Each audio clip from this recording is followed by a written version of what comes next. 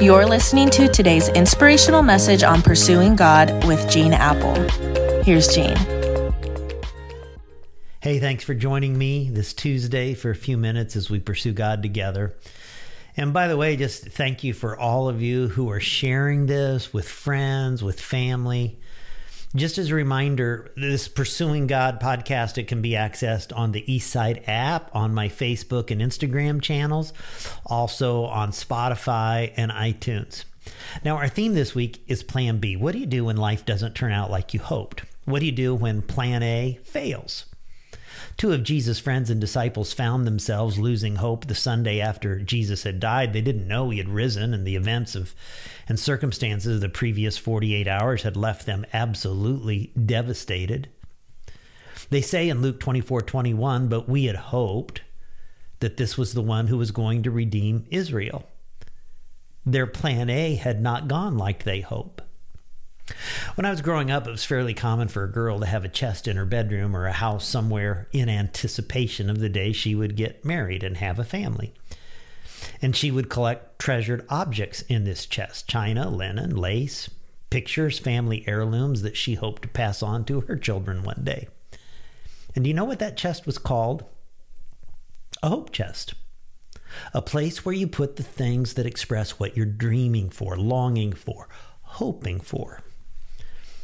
Now, the truth is, all of us have a hope chest somewhere, the place where we store our highest hopes, our treasured dreams, what we're longing for. And I guess what I'm wondering today is, what box have you decided to put your hope in? And have you placed your hope in the right box? Some people put their hope in money. Some people put their hope in relationships, some in their kids. And sometimes you wonder, did I put my hope in the right box?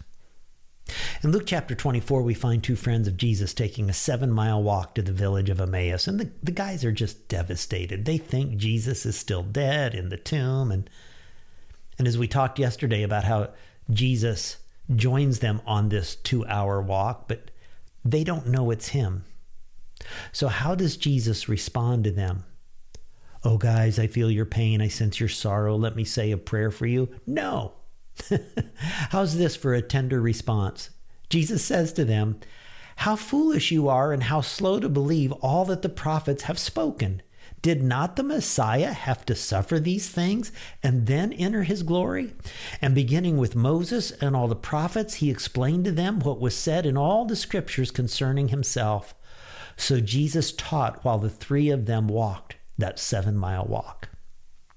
When they got to Emmaus, they asked Jesus, who of course they did not know was Jesus, they asked this stranger to stay with them because the day was almost over. And the Bible says, when he was at the table with them, he took bread, gave thanks, and broke it and began to give it to them. Now think about this.